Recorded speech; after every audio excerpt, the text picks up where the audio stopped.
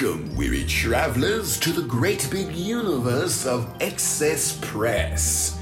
This is a weekly podcast to bring you the news of the Disney theme parks and resorts. Witness for yourselves the wonders of Excess Press. And now, let's begin.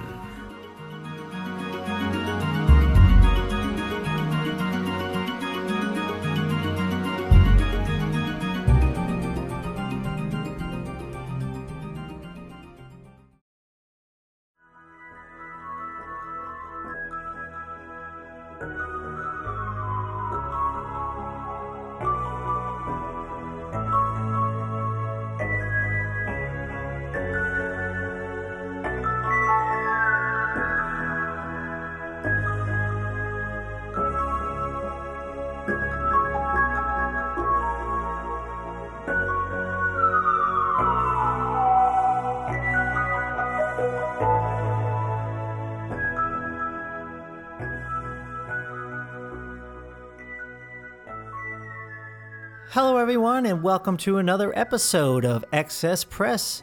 My name is Matt and I'm the host of this Disney Theme Parks News podcast. And this is episode 100. Holy cow, I cannot believe that I made it to 100 episodes. I did not think that when I started this podcast that I would ever see the day where I've reached 100. I mean, honestly, I had a feeling that for some reason I thought it'd be like just something I'd get tired of doing after a bit, but I completely fell in love with the process of recording. I've met so many great people over the course of, it's just been over a year now. I celebrated the 1 year anniversary of the show just last July. I honestly just can't believe it. When I started this show, I was filling the void of like a really good Disney news podcast. I feel like I didn't have that. Something that could just like tell me the news, something that just didn't have a lot of fluff. And that's something I've still tried to stand by for the most part. I love having Katie on as my co-host and bringing her 2 cents in. And it was, I can't believe, I met Katie. I got a co-host now. Like to me, that's crazy. It's been a great process, but I had started this podcast just to fill that void, and it's evolved and it's grown so much over these past 100 episodes. It's truly amazing I'm just going to kind of toot my own horn, but to me, it's just amazing that I've been able to accomplish 100 episodes, and hopefully I can keep going. I really want to. I truly enjoy doing this. This is just so much fun to me. I've made the process easier on myself to continue making these episodes. It's not a lot. The next few weeks are just super busy. There's a lot going on, and that I have a lot of good content coming out to you guys. I'm so proud of starting Interview with a cast member. I started that back in November of last year. I think I was about like episode 20 in. I think 21 was the first interview with a cast member. I'm so proud of where that's gone. I know this summer was a bit lacking on the interview with a cast member side. I told you I was taking just like a break for the summer. So pretty much when I get back from vacation in September is when I'm going to get into the full swing of things. But I enjoy doing other episodes that that's just not interview with a cast member episodes. It's a lot of fun, like talking about other things and having other people on. So I do have some pretty cool episodes coming up, so bringing in some other folks that are not cast members, but have like kind of like I guess like you could say a specialty about the Disney parks. I'm going to bring them on and chat about their time. So those episodes will be coming out between September, October. But I do want to bring more interview with the cast members in. I know a lot of you just absolutely love those episodes. I always hear great comments on those. So to kind of segue into what we're doing for episode 100, you probably saw by the title now, but this episode is going to be all about interview with a cast member episodes. I pretty much went back and listened to all of the Interview with a Cast Member episodes, every single one. I should have counted how many there were. And every single one to me is great. And I love all of them, but it's tough picking my favorite moments of those episodes. So maybe not, I shouldn't say maybe favorite moments. It's more just like whatever story they were telling, I really enjoyed listening to what they had to say, because each person is telling a different story with the clips that I'm going to share in this episode, between making like magical moments or something about how they had to train for their position, or just like a funny story. And we have like some sad stories too. And it's just like a wide range of different clips from the cast members that we had on for the Interview with a Cast Member show. So I think there's about maybe like 12 clips, 10 clips. I didn't count for that either, but I think you'll hear about from like 10 different people that we've had on the past. Just talking about different things that happened during their time working on the Disney College program, or just working as a Disney cast member in general. So again, guys, this show wouldn't be anywhere without you. Sorry, I'm getting like a little emotional. It's you guys have been awesome. You guys have supported me for 100 episodes now. It truly does mean a lot, and this Disney community has been absolutely fantastic. And I'm just so proud that we were able to make it this far, and I can't wait to just do more. It's just very exciting. Oh yeah, and I just hit, as of the day I'm recording this, I just hit 1,000 followers on Instagram. It's been slow, but you know what? To me, that's great. I mean, I've talked about social media on the past on the show, and it's tough. Social media is tough. I'll be honest. I've talked about it with some people offline, just how social media can affect you on things, and maybe I'll have to talk about that in another episode, but I won't go into it today. But yeah, it's been so great getting to know a lot of you folks out there through social media. But yeah, so it's great. I just hit 1,000 followers today. We're gonna do episode 100 today as well. Just all very exciting things. I'm excited to see where the next 100 go. For the past 100 episodes, you've seen that it was mostly the new show with a lot of Interview with the Cast Members, but I think that is going to evolve and change more over the next year. It's still going to be 2 episodes a week, dropping on Sundays and Wednesdays. But I don't think every week will be an Interview with a Cast Member show, because I've just been meeting some really cool people, and I always have like a different idea for other episodes, so that'll be coming in. We're gonna have some trip reports coming up. Giovanni, you remember him? He's been on a bunch of episodes this past year. Giovanni he's gonna be going to Star Wars, or to Disney World next week. He's gonna be visiting Star Wars Galaxy's Edge. He's like a huge fan of that. So he's going to be coming back, talk about his trip report. Katie is going away in October. She's got her trip report. I'm going away in November, finally visiting Walt Disney World after a year and a half. I'll get there. I'll have my trip report. But yeah, I got a lot of other cool episodes, which I don't want to say right now, but we got a lot of cool stuff going on. Another thing I did want to announce today, so a lot of you know I have my trip coming up in November. So I do want to do kind of like a meetup. It's just not going to be anything crazy or fancy, but I've talked about it on the past, where me and my party will be doing a monorail crawl, or maybe like a Bay Lake crawl, depending if we stop at Wilderness Lodge. But we're going to be doing like a bar crawl on Wednesday, November 6th. I should make sure I had that date in front of me. But yeah, it should be Wednesday, November 6th. So we're going to be doing, just a fun monorail crawl. Yes, it is the 6th. I just looked it up. So I'm inviting anyone who is in the Florida area, or if you're vacationing down at Walt Disney World at that time, join us on the monorail crawl. I'm going to be with my wife, the 2 other couples. They're great. You'll have a lot of fun. But if anyone wants to come out, I've already talked to a few of you, just kind of giving you like a quick heads up that I'll be announcing it. Some of the people that are friends of the show. But yeah, so come out, do this mono crawl with us. I don't have a lot of the details just yet of time or whatever, but if you can, keep your evening open. Right now, our plan is to do like a monorail crawl, maybe starting at like 3 or 4. So that means we're going to the different bars around the resorts, like the Contemporary, the Polynesian, the Grand Floridian, maybe the Wilderness Lodge. We got to figure out that because I'm not sure what's going on with the lounges over at the Grand Floridian right now. I know there's a lot of construction going under there. And then after that, there were 2 hours of extra magic hours at the Magic Kingdom that night from 9 to 11. So we actually plan on doing the extra magic hours after that. But sorry, that's only for resort guests. But if you're staying at the resorts, come join us for extra magic hours as well. So I plan on doing just a small Access Press meetup. If you have any interest in it, please reach out to me at matt@accesspresspodcast.com. You can shoot me an email over there, or on social media. You can find me on Instagram at Access Press Podcast. You can find me over there.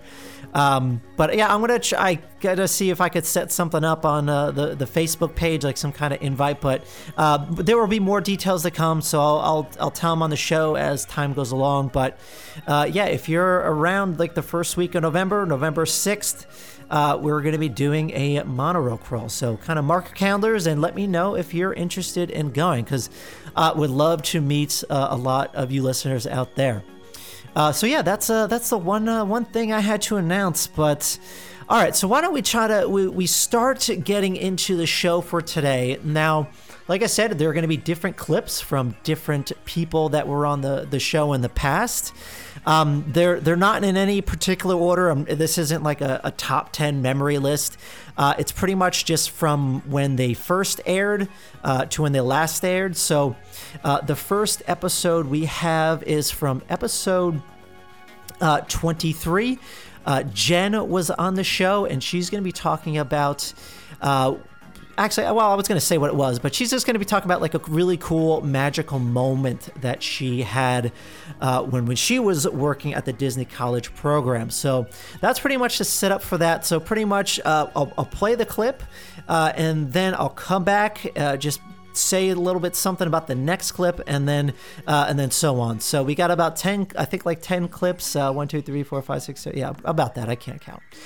But yeah, so that's pretty much how the show is going to run today. So you know what? Why don't we just run the first clip from Jen? So this is Jen from episode 23. This was the second interview with a cast member show. So let's see what Jen had to say about a magical moment.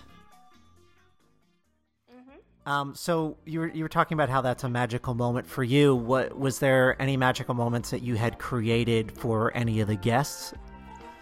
Definitely. There's definitely a lot. And there's one thing that I always kind of try and tell anybody that's a cast member or about to be a potential cast member is that, like, no matter what role you're in, you always have a chance to create a magical moment for a guest, no matter how little or how small. There's always an opportunity in some way, and it could be as little as finding out it's a guest's birthday or their first visit and presenting them with buttons, just something to impact their trip and make it special. One of my absolute favorite memories that I can say was a pin trading story. If you're familiar with pin trading at all. Oh yeah, I'm definitely familiar, but I've stayed away from it because when it comes to collecting things, I have a very addictive personality.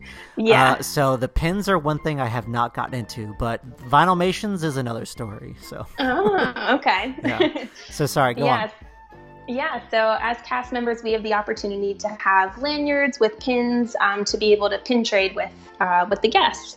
And so one night, I had a little guest approach me. He was probably maybe 12 or 13 years old, and he asked to look at my pins. And so I was showing him my pins, and he looked at his mom, and he was like, oh, she doesn't have it either. And of course, that just intrigues me a lot. And so I started talking with them, and I found out that he had started pin trading this week on his trip, and it was of course the last night of his trip, and he was really after after like this one set, and he was one pin away from completing this set. And so I was like, one pin away, huh? And so I was like, do you have a photo, or can you describe to me like what one pin you're looking for? And rather than you guys trying to go from cast member to cast member, I was like, I'll go around and see if they have it, and that way you can shop it if you have any last minute gifts that you have to get. And they were like, yeah, definitely. So he explained what pin it was to me. And so I was like racing on stage, like from cast member to cast member, like checking out everybody's lanyards to see if I could find this pin, and I couldn't. So I was like, all right, let me go backstage and see if anybody backstage has this pin. And so I'm searching, and I cannot find this pin at all. And it's like breaking my heart that I'm going to have to go up to this boy and just tell him that like, I don't have this pin for you. And so it was like a split-minute decision, and I decided to run downstairs into the utilidors, and we have a pin trading booth down there where the cast members can exchange their pins, and you're only allowed to do it once a day. And I ran down there, and it was still open, and I pleaded with the cast member that was working the booth to see if they had this pin and if I could have it. And at first they said no. They were like, no, you can't just ask for a specific pin. You know, there's certain rules and guidelines around it. And I said to them, I was like, please, like, you don't understand. I have this guest upstairs, and he's going to be devastated if I don't come back with this pin. Like, I need this pin, and you can write down my name, and I won't come and trade in any other pins this week, like I promise, but I really, really need this pin. And so again, it must have been my lucky night, because they gave me the pin, and I put it on my lanyard, and I ran upstairs, and I found the family. And the little boy kind of just was looking at me to see what I had in my hands. And instead of my hands, I had put it on my lanyard. So I just held up my lanyard, and I was like, hey, do you want to see if there's any pins that you want to trade me for? And as soon as he saw it, his face just lit up like a Christmas tree. And he was like, she has it. And his mom was like, oh my goodness, thank you so much. And so we were able to pin trade it, and he was just he was ecstatic. And it's just one of those things, you know what it's like being a kid, and you could be on the best vacation and ride all the rides and eat as much ice cream as you want. But if there was one goal or one thing that you had set in your mind and you couldn't achieve it, I was just so nervous he was going to say he had a terrible vacation because he couldn't find the rest of his that pin set. So it was really cool. Man, that was a great story. I mean, I'm not going to lie, it did bring a little tear to my eye, because that's, I mean, that is so neat that you went above and beyond for this kid.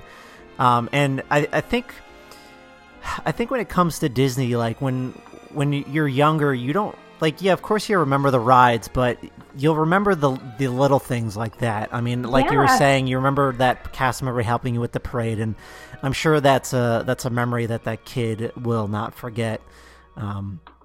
But I think the more important question is, what was the pin? I think everyone needs to know what this pin was. I truly couldn't even tell you if you put the whole set in front of me. I mean, it was just, I don't even remember. Oh, all right. I see how it is. You're not going to tell us. It's all good. No, that's truly an amazing story. I mean,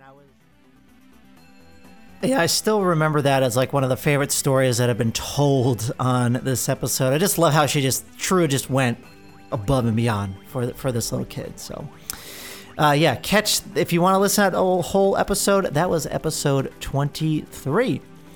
All right, so for this next clip comes from Alex, who was on episode 27. She was a dancer over at Disneyland. So she was in a lot of the different parades. We spent a long time talking about a lot of things that she had done over there. So it was a lot of fun chatting with her. This kind of story to set it up, she's going to be talking a little bit about the Paint the Night parade and then her meeting with Steve Davison. So why don't we see what she has to say? Yeah, so with Paint the Night, that was a totally different experience because it had originated in Hong Kong, and when we brought it out to America, there was such demand for it. People really wanted that parade to come over here. I mean, it's a beast. It really was a beast in and of itself. And we added a frozen float, so we had Elsa's ice castle with Elsa and Anna and Olaf hanging out too in the parade. But We were the second generation of costumes for, the original cast of America here at Disneyland. But man, oh man, those costumes were super heavy.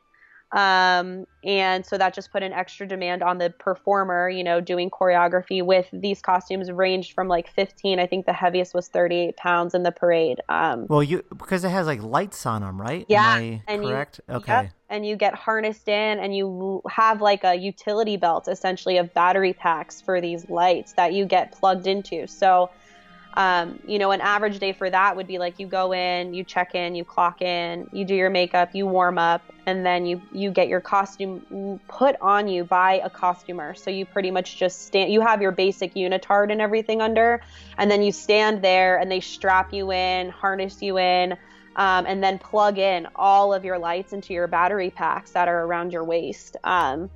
And then you load in to step off from Small World or Town Square to do the parade. And, we would be going down route and things would come unplugged. So we'd have to run over to our lead and get plugged in, or costume pieces would break.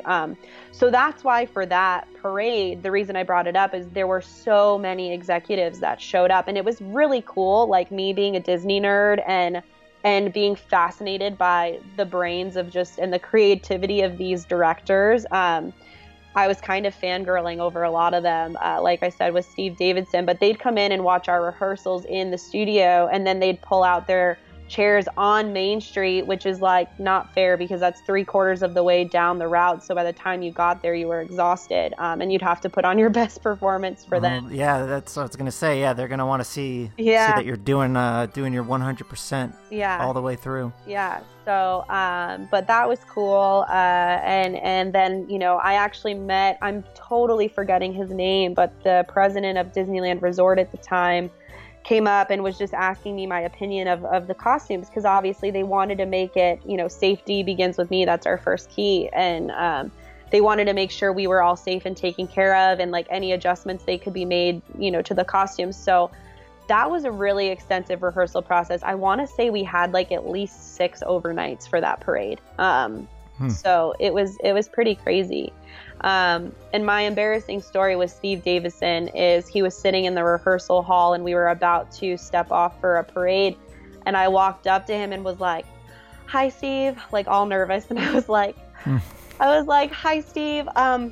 I know who you are, and I just wanted to say I'm a big fan," like just like that. And then I walked away. I like shook his hand and like ran away because I was just so like, oh my God, I shook Steve Davidson's hand.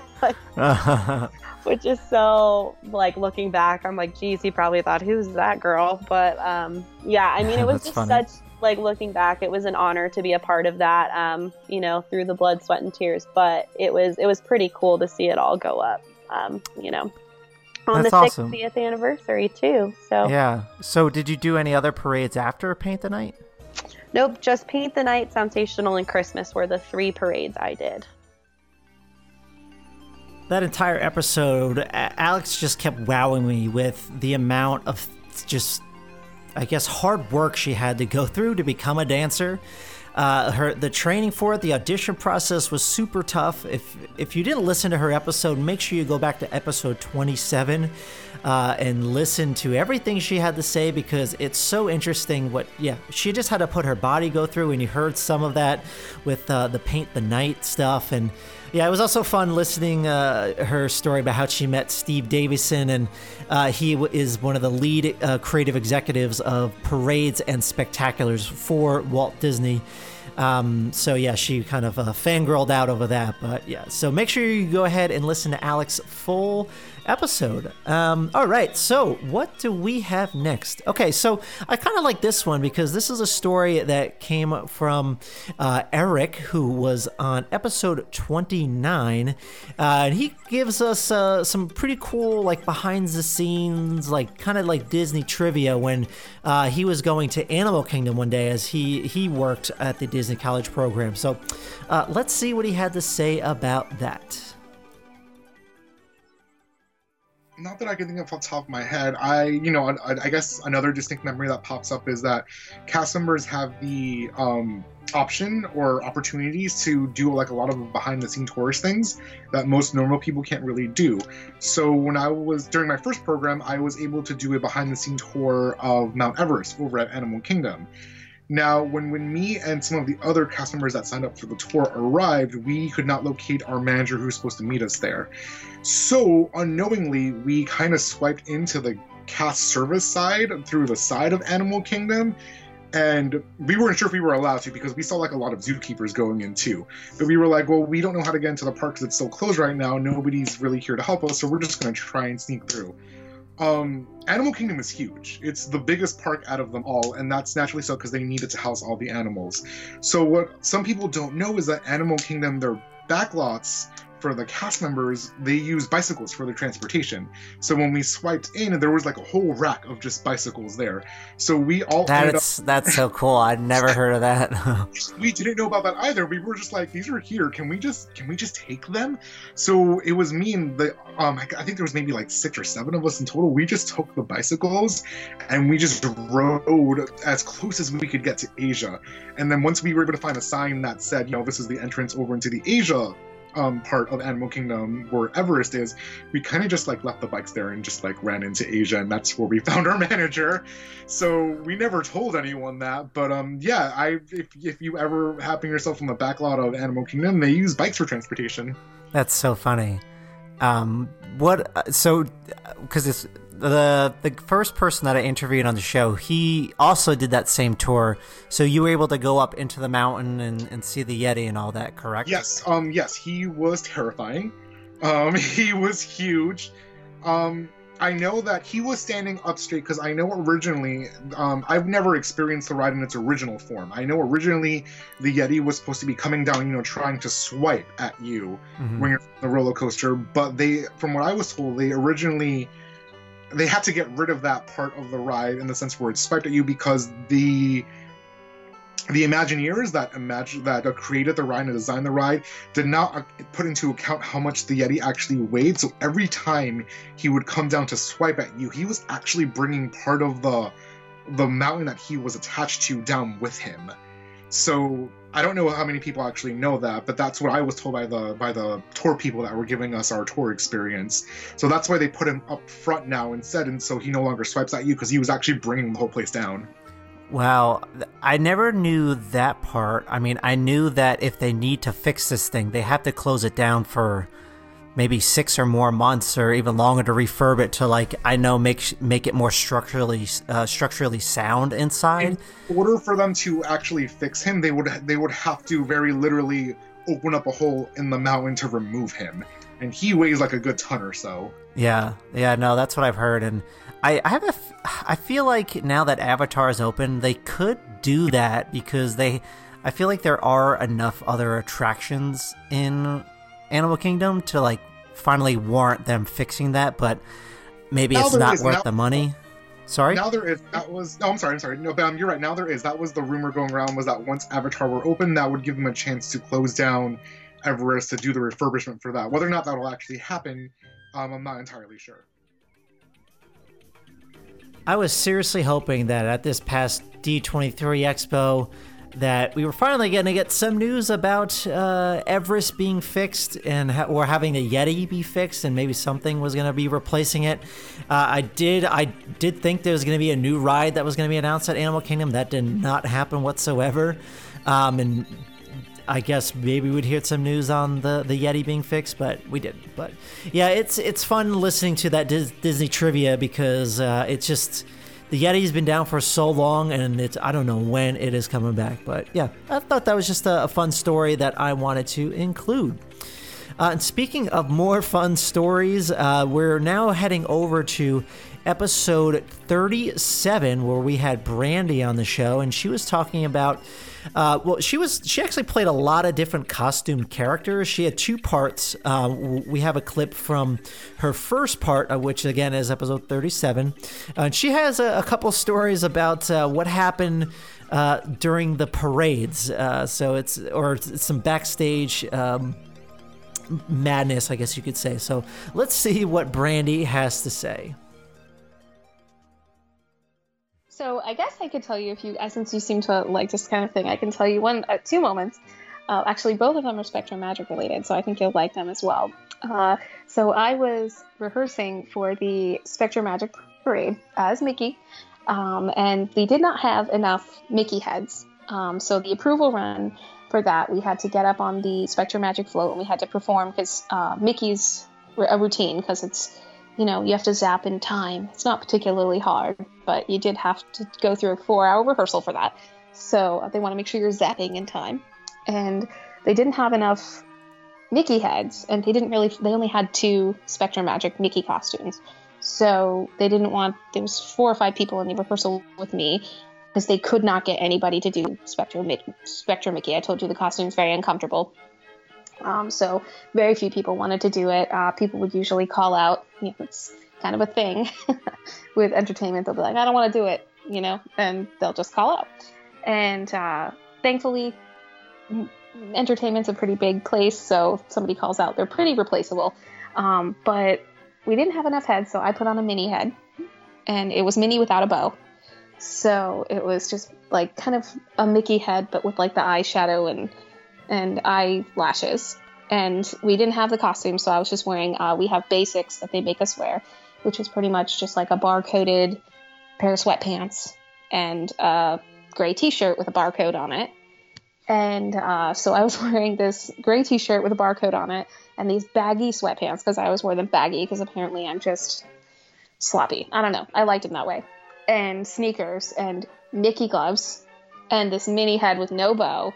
And so my perfect human arms are just exposed. And I'm doing the routine. Of course, I'm like, all right, this is my approval run. I've got to do this good. They've got to approve me, because I thought it was a great role, so I wanted to do it. And in the middle of my approval run, as I'm up there with this mini head, looking a fool, just doing this routine, because it's like me and just this head and gloves, behind the Magic Tour, I don't know what it's called.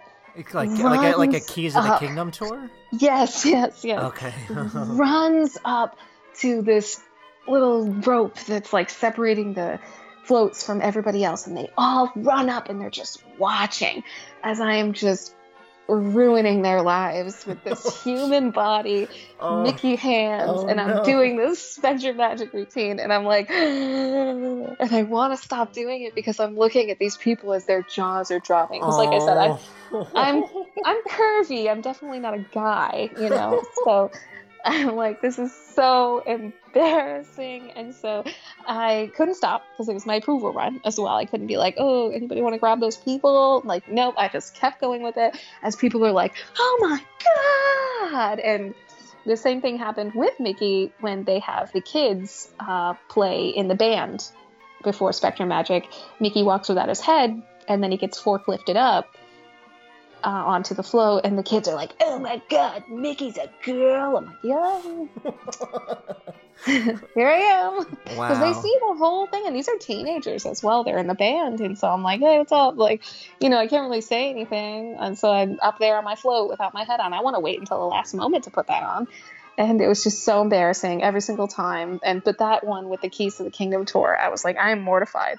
Like, because it would be different if I was in my full costume and I could, like, character it up and be like, oh, hey, everyone, like, something like that. Instead, it's, like, me. Just, like, me up there with a mini head. Like, and so it was really embarrassing. And then another Spectrum Magic embarrassment, Donald, his Velcro, his little duck body gets Velcroed up, like, almost like a tank top, but it gets Velcroed. And my Velcro stopped working in the very beginning of the parade, like in the Main Street hub over by the candy shop.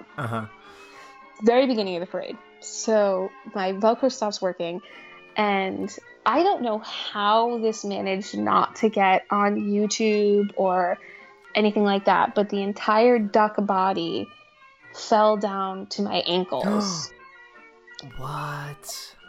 And I think it might be because I'm so short that it didn't show any of my basics or anything like that, but the duck body just fell. So it was still duck, the whole way up. Wow. But it just goes like just to my ankles, drooping at my feet. So I did the only thing I could think of, and I just sat down on the float. Oh, Just like, jeez. and I'm like, what do I do? What do I do? What do I do? And Jeez. I'm sitting there so embarrassed. It's literally like losing your pants in front of a crowd. Yeah, that's horrible. Wow. Yep. And I'm like, I don't know what to do. There's 100,000 people here. And I just lost my pants, essentially. And finally a captain, because there's captains along the parade route, pulled me down off the float. I just jumped down off of the float and just held the duck butt up as I walked. As I walked off the parade route, and I'm like, I'm sorry. Like, it was just so embarrassing. So those are, so many people think it's just like a lot of just rehearsed stuff. I've walked into a tree as a character before. Oh, jeez. And it's really embarrassing. So I feel the embarrassment even if it's not me, if it's the character. Like, if I trip and fall on my face, I'm like, oh, wow. It's me. It's so me, So it does happen. People think that it doesn't happen, but it totally does. Like, characters embarrass themselves all the time. I became a pro at walking in those feet, but that does not mean that I did not trip and fall on my face 100 times before that. So that is something that you don't like look forward to it. Yeah. But if a character does trip and fall, help them up and just ignore it. The worst thing you could do is make a big deal about it, because they're probably trying to pretend it didn't happen.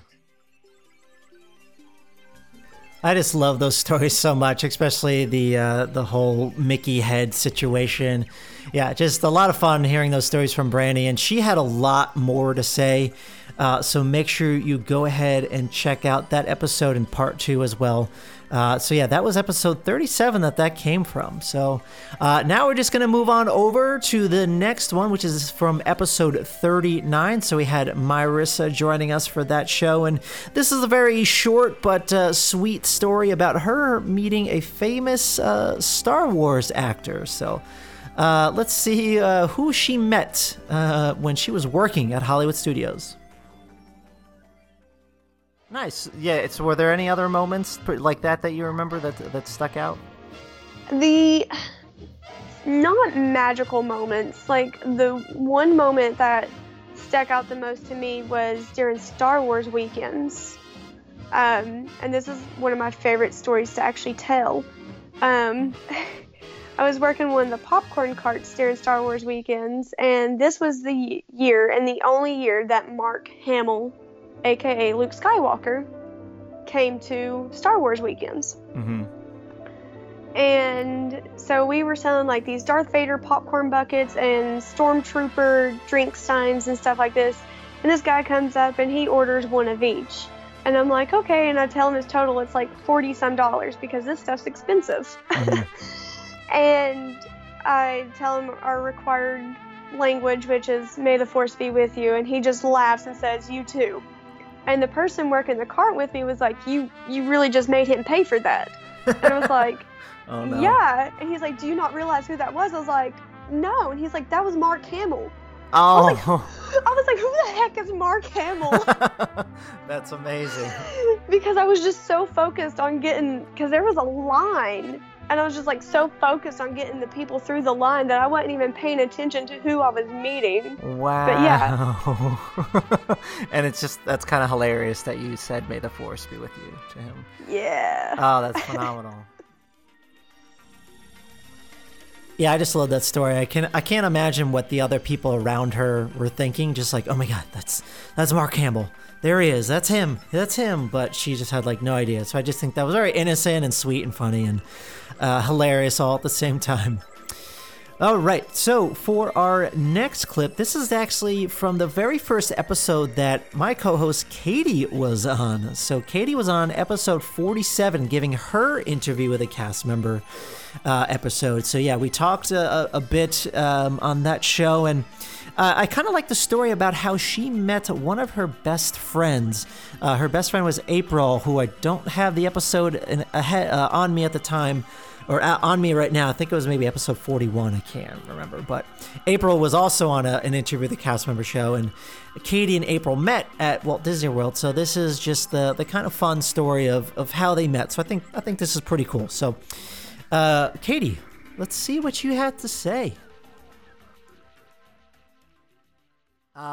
Actually, before I forget, I wanted to talk about, so we mentioned at the beginning of the show, you're friends with April, who was on the show a few weeks ago. I just want to hear your side of the story, because April had mentioned that I believe she had missed the bus. Yes. And I guess she needed a ride back to the apartment. So what was your side of the story to that? So definitely sympathize with her missing the bus. So my first month there, I didn't actually have my car. And I think my mom got annoyed at me for calling her at midnight all the time because the bus would leave me behind. This is not a rare occurrence. It happened a lot. Oh, jeez. It happened a lot. They have since gotten rid of that bus company, thank the Lord. But so I actually did have my car once after a month in there. So it was just another normal day. It was pretty quiet in the shop, and I was just working at one of the registers, tidying. I'm not sure what I was even doing. And then this girl came in. About my age, and she looked like a guest. She didn't look like a cast member at all. So I just started talking to her, and then I come to find out, oh yeah, the translator left me behind. I'm like, oh girl, I get it. I get it. But I was like, hey, I'm getting off work in 15 minutes. We live in the same area. Do you want me to just drive you home? And I don't know what made me ask. I mean, I don't know why I thought that, driving home a complete stranger would be a good idea, but it ended up absolutely perfect. So I got off work and got her out through the back, and then we drove home, and we were listening to Taylor Swift the whole way home, and we just instantly bonded.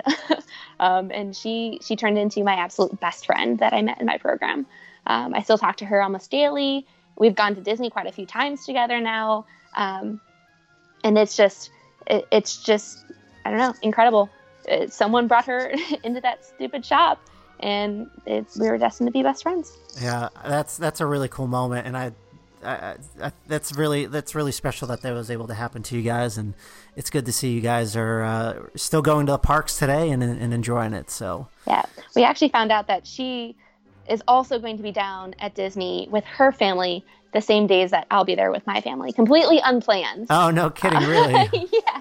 So we'll have completely different itineraries, but we'll definitely meet up at least at one point. Oh, you have to see each other. Yeah. Because she's my best friend, but yet here my family is, and they've never met her, and I've met her mom, but I haven't met anyone else. So it'll be awesome. Yeah, plan at least like one night to maybe all of you meet at like Disney Springs and go get some cocktails and stuff like that. So for sure, we'll definitely have to get together.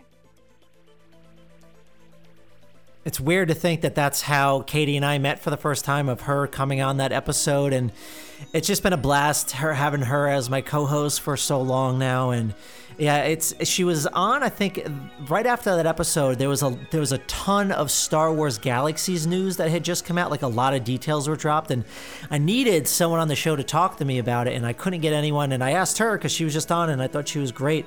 I asked her if she wanted to do the episode, and she did it, and she was phenomenal. She just did a really great job, and I just love the presence that she brought to the podcast and still does to this day. She has just a really fun ball of energy that always comes out, and we have a good yin and yang. We always butt heads on things, especially when it comes to like donning plan options and stuff like that. But yeah, it's been just such a blast having Katie on the show with me. So hopefully, Katie, if you're listening, hopefully we'll continue doing this for as long as you can, because it's a blast having you on the show. So, all right, let's move on to the next clip. So we have Danny coming in next, who was on episode 51, and she is talking about some of the magical moments that she didn't create, but some of the magical moments that were created for her. I remember there was one day where I came into work and I just was not having a good day. I had a really bad morning, a really tough afternoon. I was struggling with something from one of my classes that I was doing online. And it was one of those days where you're like, I really just want to stay at home and cuddle up with a blanket and watch TV. And, unfortunately, I couldn't do that. I had to go into work. And the first person I interacted with completely changed my attitude around. I felt so thankful to them for making my day instead of the other way around. And that is an interaction that I will always remember. And they made me happy. They made me feel comfortable. They had made magic for me instead of me making magic for them. And that's an experience that I will always treasure, because the shoe was on the other foot, and that was amazing. So tell us a little bit about that.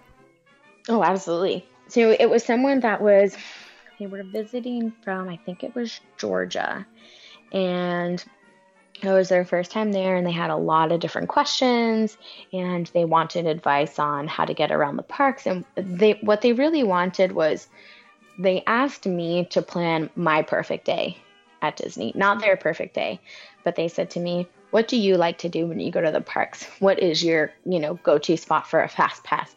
That was going to be my question. That was going to be my question to you very soon. Yeah, I'll give you the answer, I promise. But they basically had me plan my perfect day instead of helping me plan their perfect day. And the fact that they cared what I thought and they cared what I enjoyed doing was amazing, because I don't think I've ever had another interaction like that in the almost 8 years that I've been in hospitality. I haven't received the energy that they had in that conversation. I've never received from someone before, and I still haven't. And it was just an amazing experience. It was so wonderful to have someone be that invested in my opinion on where I was working and wanting to know what I did and how much I enjoyed being there, so that they could enjoy what they do when they're there. That's I actually really appreciate that story, because I like to interview cast members, because I truly do appreciate everyone that works at Disney World, and I try to be like that guest where I like to ask the cast members their opinions on, like, hey, what's your favorite snack, or if you're at Food and Wine or something, hey, what's your favorite thing that you like to get around here?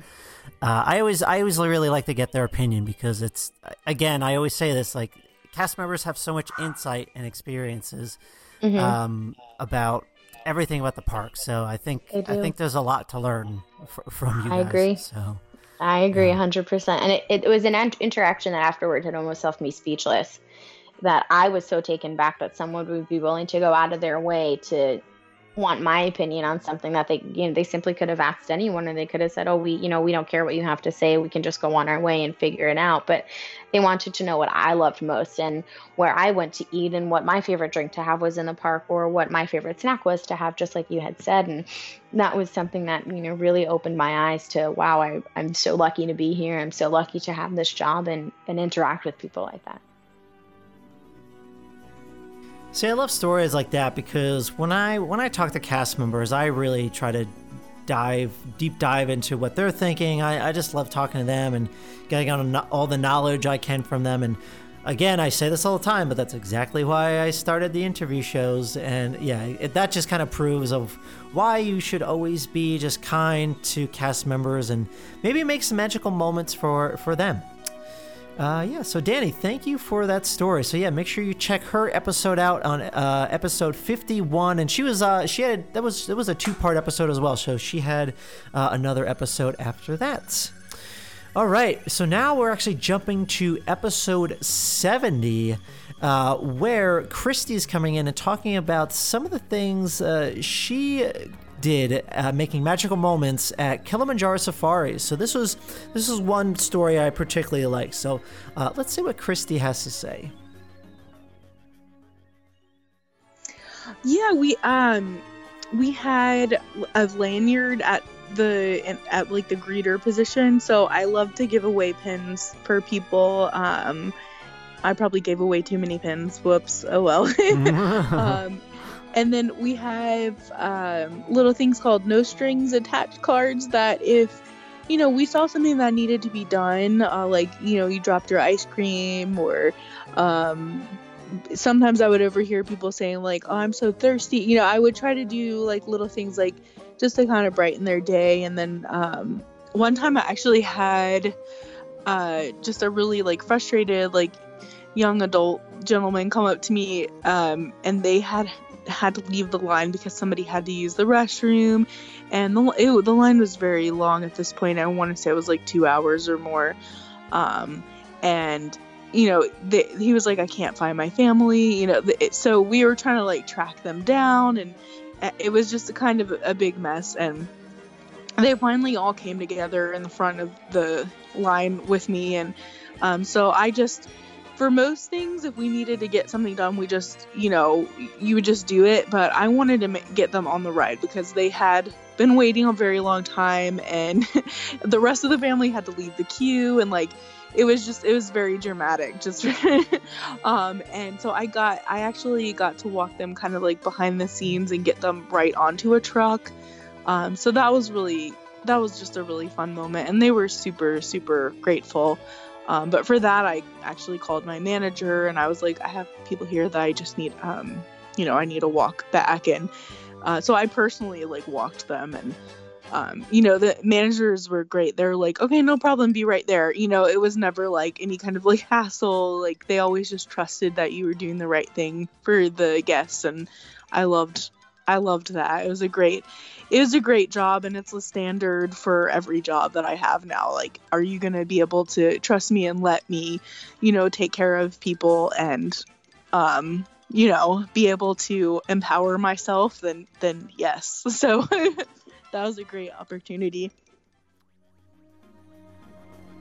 Yeah, I love how the Disney leadership just really trusts their employees of just making the right decisions and making those magical moments for people when they do need it. I mean, they were in a tough spot, and yeah, I just thought that was a pretty neat story.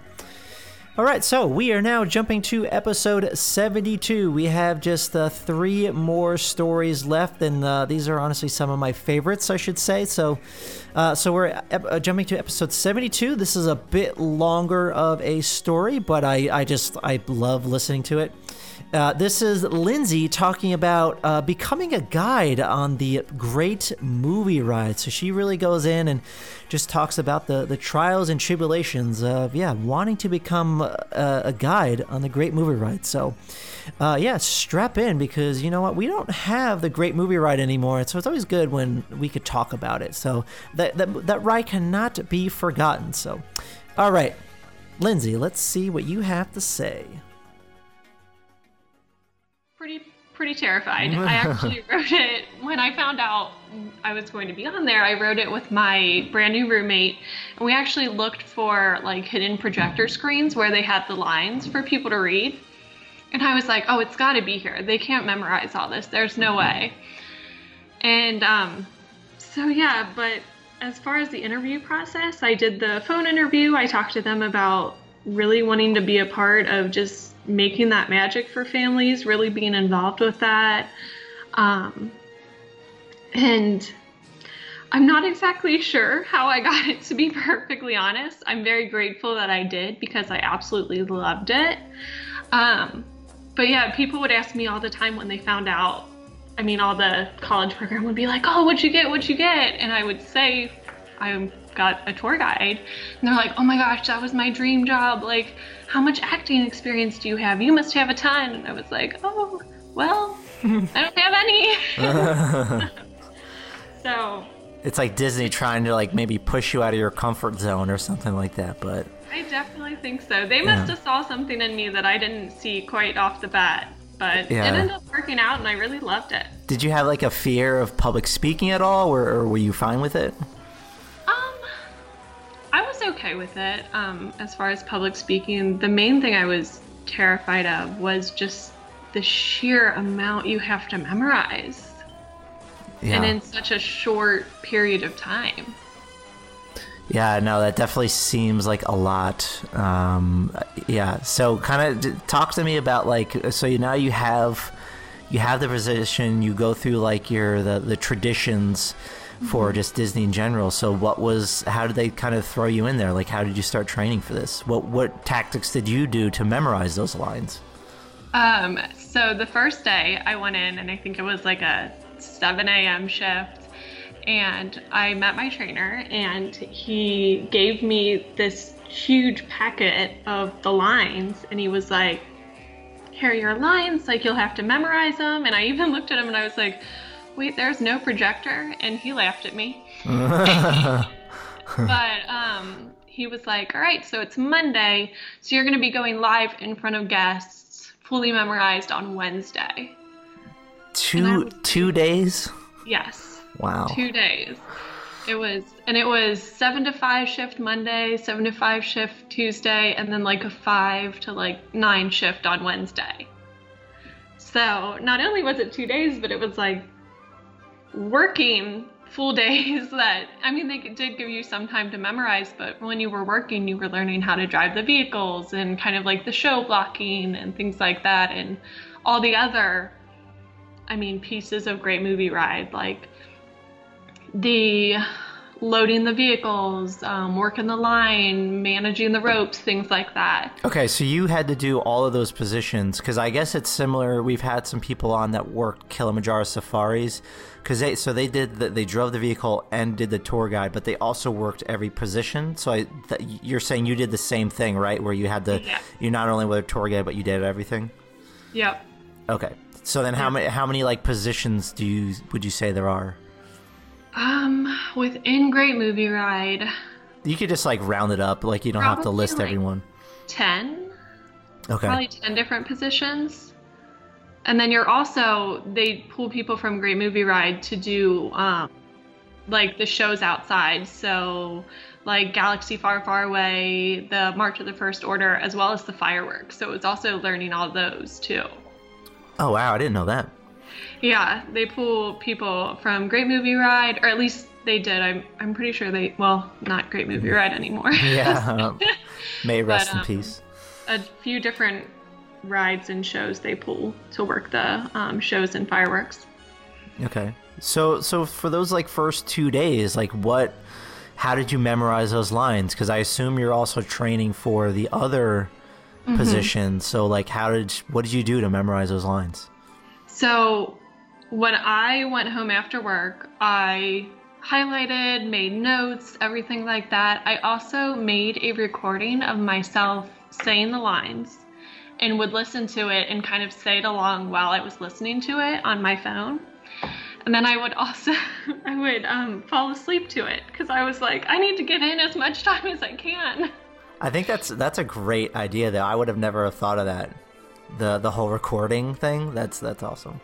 Yeah, so then it was like, even if I wasn't with my script, I could still be listening to it and practice saying it along with it. Yeah, it just kind of becomes like muscle memory after a while. So it's funny because I had a conversation at my friend's birthday this past weekend, and he listens to my show, and he had always thought the intro to my show where I say like, welcome to Access Press Podcast and blah, blah, blah. Like, he thought that was a pre-recorded thing that I just use every single week. Oh, wow. But I have to re-record it because I say the date and the episode. And I'm like, no, I have to re-record that every single day. He's like, oh, really? So, I mean, it's like that where it just becomes muscle memory after a while, and you know how to use the, what's the word I'm looking for? You just kind of know how to say it after a while. So I assume that's what would happen to you. You just kind of get in a rhythm of how to like say certain scenes and stuff like that. Definitely. Neat. So okay, so then Wednesday comes about now, and then what happens to the first time you had to use your lines? I actually was able. So they'll send you with your trainer, and they'll send kind of like an empty vehicle. So you'll still do everything as you would if there was guests on it, but it'll just be no guests. And then after that, your trainer will give you notes and kind of say like, oh, you forgot this word. I mean, it was word for word. Like, he would say, like, there was one time I was like, welcome aboard. At this time, I'd like to ask that everyone, whatever. And he'd be like, actually, it's at this time, we'd like to. And so it was like, it was that particular. So they would give notes after each time. And then if you were doing well, they would be like, all right, this time we're going to put people on it. And it's like, okay. So. Wow. So you had to be that specific? Yes. I mean, I can't imagine. I mean, they're not going to be watching you every time. I can't imagine that you would have all that. I mean, I know you memorized it, but I can't think that you'd be that specific every single time. I mean, would they judge you on that at all or no? Yeah, and they would actually, sometimes they would just kind of have like a leader or a manager ride a random show and just kind of do like a spot check and make sure we were all doing it the same. Wow, that's pretty intense. So yeah. So was it, after a while, was it just easy for you to pick it all up? Yeah. Once you got it, I mean, while in my CP, I lived in the apartment complex and I shared a bedroom, and my roommate would say that I would say it in my sleep, especially in the beginning. So once you got it, it definitely stuck. Yeah, that story just honestly blows my mind because I have no idea how she could remember that. I mean, people have been doing it for years on the Great Movie Ride. It's been around for so long, but that's honestly something I can't do. I don't have the skill for that. So, yeah, I just thought that was a really fun story. I love just hearing. I just love stories about the Great Movie Ride. It's still one of my favorites, and it is sad that it's gone. I'm just really hoping that Mickey's Runaway Railway, whatever it's called, is gonna fill its shoes, because it has some big shoes to fill. So, all right. So now we are heading over to episode 79, where friend of the show CJ will be talking about kind of a sadder story, but I think it's a good one, and I do want to share this on the show. But yeah, CJ's been on the show in the past. She's been on a bunch of episodes. We had a trip report with her. She was talking about Galaxy's Edge when it first opened. So yeah, let's kind of hear the story that CJ has to share. Well, this one's kind of sad, so I'm just gonna warn you about that now.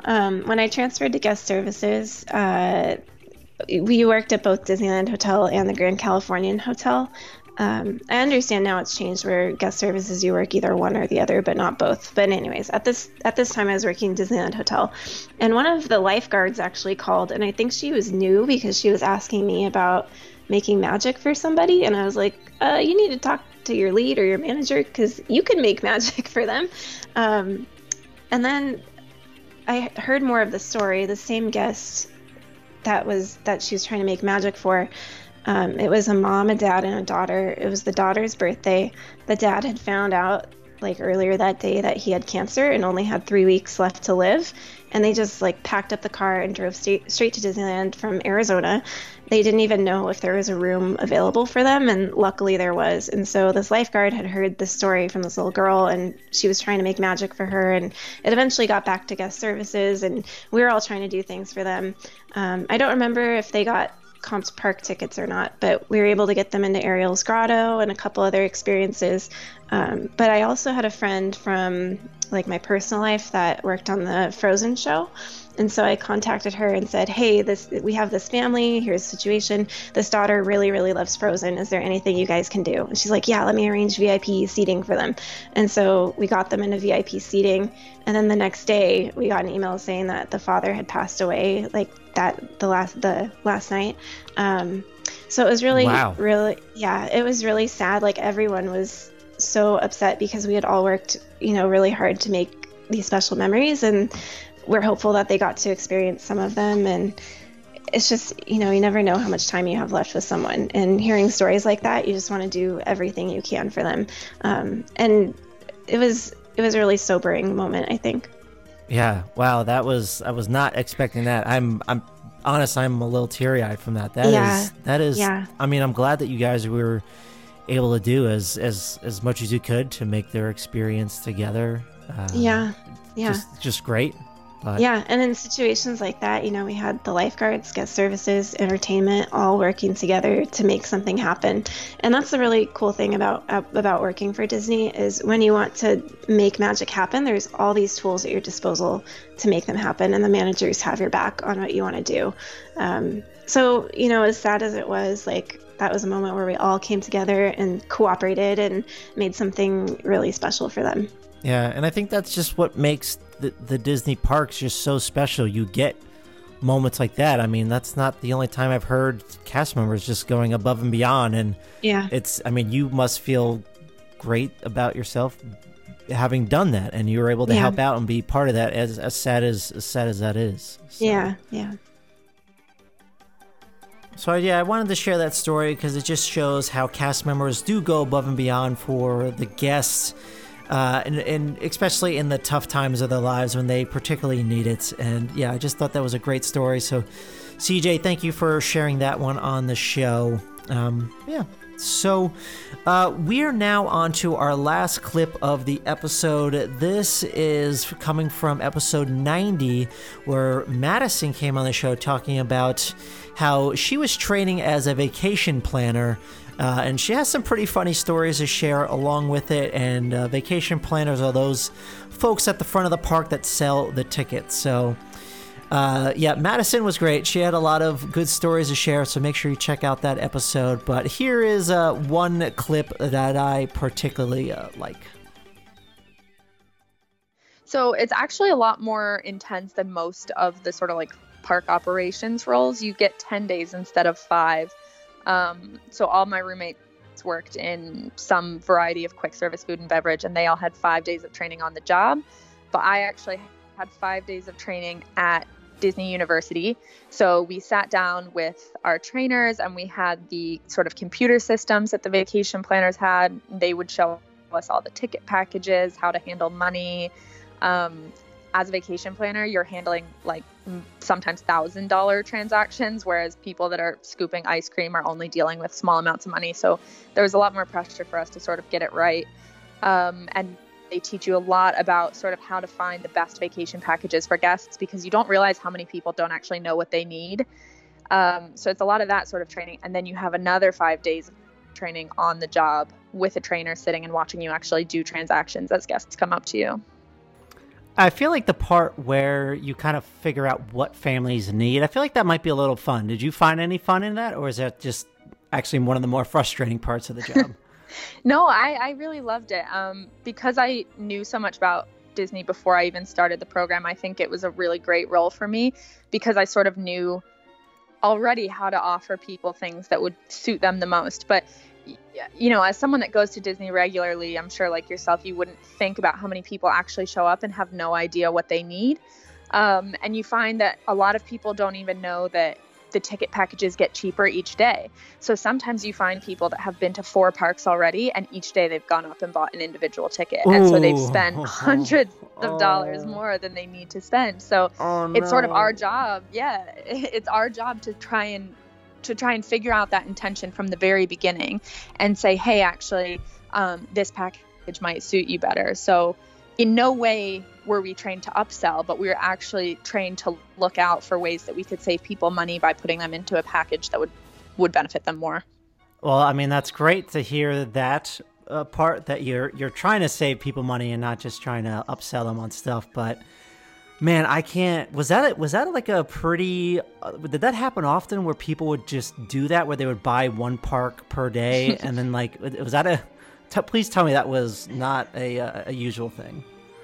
I mean, stuff like that happened a lot more often than I would have liked. A lot of times we were just kind of like clenching your teeth together, like, oh, please don't tell me this is true. Like we had one day where I was greeting in the queue, so I wasn't in a booth. I was standing outside and just managing the lines.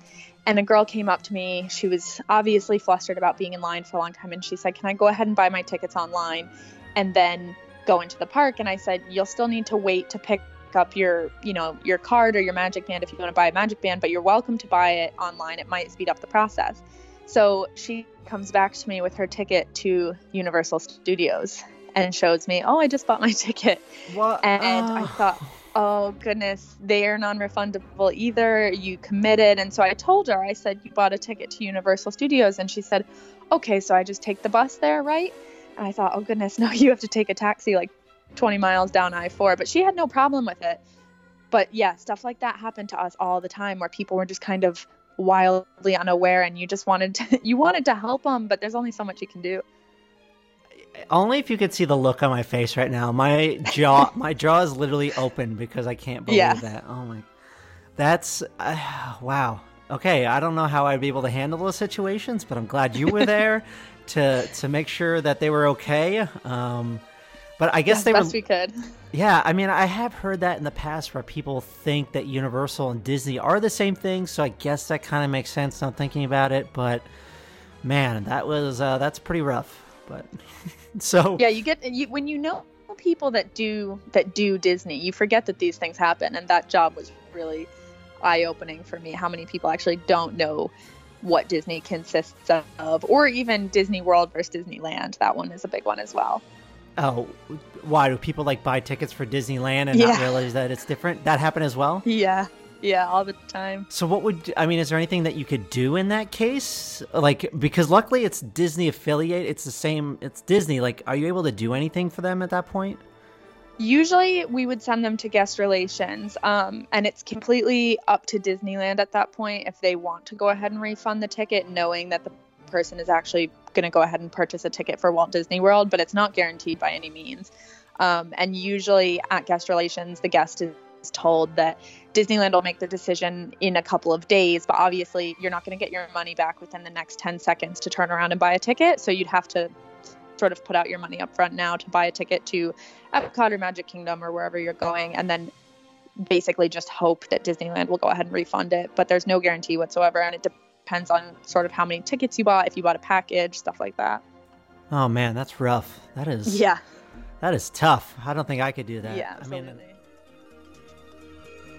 Yeah, I just think those stories are hilarious, and it just blows my mind how it's just, I guess some people just really don't understand the difference between like Disney and Universal.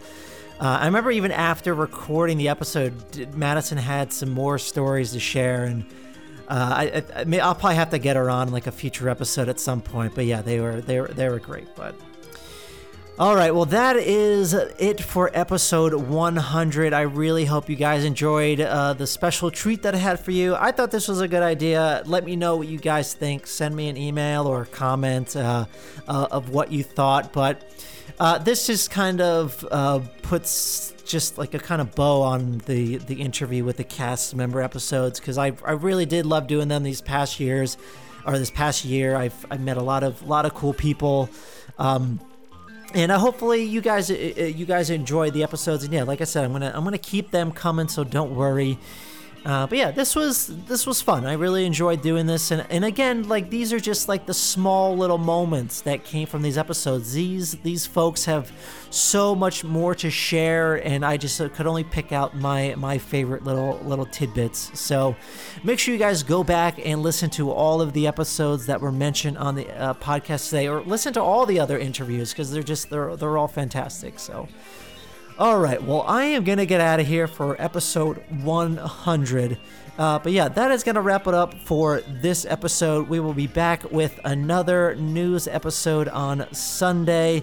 I don't know what's going to happen on that episode, because there was already a lot of news this past week with D23. And I also apologize because I found out the day of recording this that I left a mistake in my previous episode. So a buddy of mine just told me, reached out. I was looking for that mistake for a long time, and it was late, and I didn't want to listen back to the episode, and I just wanted to make sure I could post it. And I skimmed through the episode thinking I could find it was there, but it wasn't. So I thought I had gotten all the mistakes. So that is, a nice little error that I left on. So hopefully you guys enjoyed that. Hopefully I didn't curse, because sometimes I do curse if I mess something up. But yeah, I wonder how many of those I've done over the 100 episodes, how many little bloopers. But here's a word of advice. Here's a word of advice.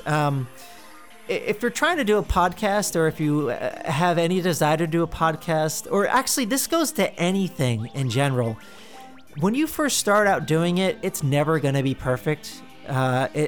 You're always gonna critique it, and you're your own worst critic. I mean, that's like been said all the time, but you truly are. So if you're first starting out, it will get better as you go along, and that comes to learning anything. Like if you're learning how to paint or play a sport, like it's anything. You're just gonna get better at it over time.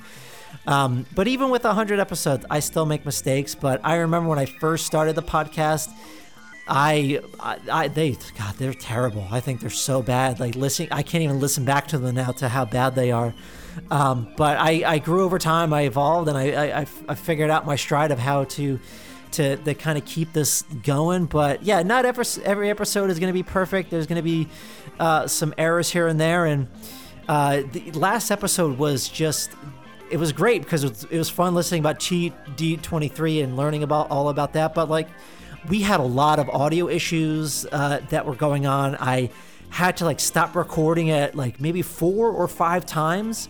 So in the episode, like, there's actually a lot of splits and edits that I had to put into it. And again, I thought I found all of them. I went back and fixed all of them, but apparently I forgot one.